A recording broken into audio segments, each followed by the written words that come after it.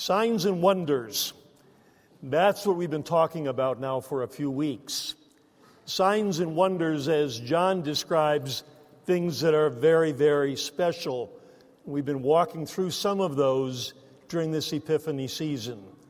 36 miracles, as other gospel writers put it, but we're looking not at 36, but a handful of them. A miracle, that's where something goes beyond the ordinary. Something that takes place as a suspension of natural activities. Things that happen every day and things that happen in a certain way that we can figure out, that we can measure. The Bible often refers to these things as signs. Miracles, yes, but signs that point us toward God. Not just something special in and of itself. And when Jesus performed these miracles, gospel writer calls it a sign that he was God, that he was God at work and here in a very special kind of way, on a mission. 2 weeks ago, we talked about the first sign that Jesus performed in the town of Cana. Remember, those of you who were here, water into wine, a sign, a special one at a wedding party.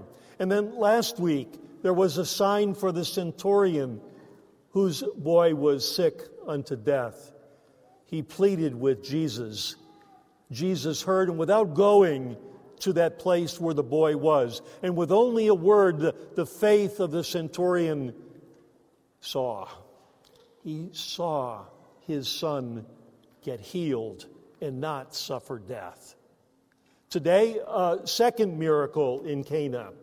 But in this case, the boy was dead. The son, a young man of a widow, having suffered once and then twice. Maybe not the third overall miracle, but a sign nonetheless, and an important one. In one instance, the official's son was healed even before anything happened with Jesus, before he went, before he touched him. But in this case, it happened that the son was dead. Dead. Life was gone. And without being asked, Jesus stopped the funeral procession, touched the man, and brought him back to life. He showed the power over not only sickness, but over death, all in the context of love. And isn't that what God is all about? About love. About a mother's love in this case, but not just the mother's love, but Jesus' love, their love for life. And God loves life. He does. God's the one who created life. And remember, he did it from scratch. He didn't start with anything. And if he created life, it had to be in part that he loved it. That he loved life and brought it into existence and made us alive people. As a matter of fact, people say 385,000 times each day, life outside the womb begins by God. 140 million per year receive the gift of life in this world because God loves life. He gives it, he supports it, he enriches life. That's his doing, especially human life, especially. Our lives, which are markedly different and distinct. While God loves all life, he loves especially you and me, people to whom he's granted this special gift. So much so, God loved life, that he gave human life to his Son. His Son Jesus, the Son of God, became one of us with the gift of human life. God had the love. He does love life. He showed it in his Son Jesus. Jesus, who as God and as human loves life too. He is a friend for life. Now that can mean at least a couple of things as I see it. Jesus was a friend for life. That means he's all for it. He's for life, not death. He's for it. He advocates for life. He is in favor of it. Death will destroy, but Jesus gives life. He's in life for life, all in. One of my favorite passages recorded in John's Gospel, Jesus said, I've come that they may have life, life to the full, or life in all of its fullness, as another translation puts it. I've come that they may have life, even full life. He brought back that young man who was the son of a widow of Nain, and he did for Lazarus as well, his friend. After 3 days in the grave, he raised him to life as well. Jesus not only lived life, he lived for life as a proponent, and he died for life as well, for you, for me, for those 385,000 each day that see the light of this world, and for the millions each year that come to life. And he reminds us about life. He says, greater love has no one than this, that he lays down his life for a friend. And here's the thing. Jesus calls us friend. You heard me say that to the children, and it wasn't just me. I read from the Bible because that's precisely what Jesus said. Of all the things that we are, think we are, and what other people call us, Jesus calls us his friend. No longer servants, he said, but you are my friends. We are friends for life. Like Jesus, we're all in. We are all for it, just like him. And as God values life, we value it too. Our life, we value. And the life of other human beings around us, we value. We too are advocates for life. From womb to tomb, as many put it. From preborn to death. And everything in between those two markers in time. We're for it, like God was for it. The love of life, the value of life, however, that's the trouble. The trouble is that those things have been diminished. The value and the love of life. Too often, little by little, what's become most important is a person's concept, a person's desire, what that person wants in that person's life becomes the controlling principle rather than the giver of life. And so often, too often, life gets devalued, even in everyday thinking. With the swipe of a presidential pen, with legislation from people who are of whatever ilk, from everyday kinds of things that rub off on us, too many simply don't value life. I talked to an obstetrician once, and he said, I'm getting out of the business. I can't do it anymore. And he said, I can't do it because everybody wants a perfect child. And when they don't get a perfect child, they don't want life. They don't want life for that child. And even more, they'll take me to court because of it. And I've just had enough of delivering life, but not of life itself. Thank God. But too often it happens. You know, when Jesus spoke about the end times, the kinds of things that will happen and even are happening today, all the signs and wonders that he pointed to, you know, one thing that he said is that love would grow cold. Love would grow cold. That's a scary scenario, a scary thought, but it's also a scary reality, as we have seen in so many dimensions, even love for life going cold. Since 1973, 60 million lives have been snuffed out before birth into this world. Love grown cold. As a friend committed to life, as friends of Jesus and Jesus as our friend, we got to stand. We do stand for life. Life even of all its fullness. And I think of this especially for moms, for mothers. You are attached to life like we males can't be, never will be. There's something different. I've seen it from afar, but not too far. I've seen it in my mother-in-law, who lost a number of children before birth, a number. And I've seen it in my wife, who miscarried.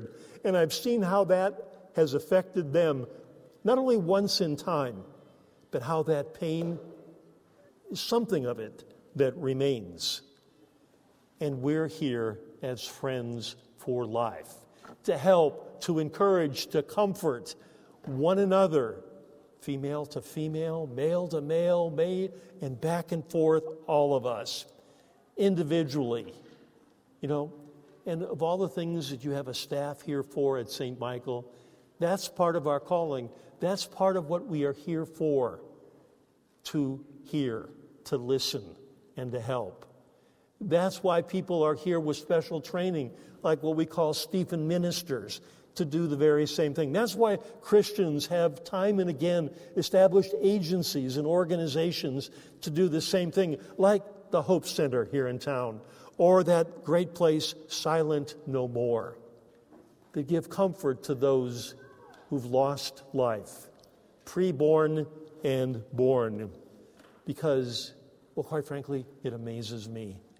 But it is so understandable that we who love life would reach out like that, to support, to counsel, not to blame, but to help, time and again, being committed to life. We're committed all the way through to everyone involved. And you see, Jesus is not only for life, with us for it. Jesus is for life. I mean, he's in it for the long haul. Jesus is our friend for life, from beginning of our life to the end of our life. Jesus was here. He lived our life, as I mentioned. But he left. But he didn't leave us alone. He said what otherwise we couldn't understand. It would have gone over our heads, but it hit our hearts when he said, "But I'm with you always, even to the end of the world."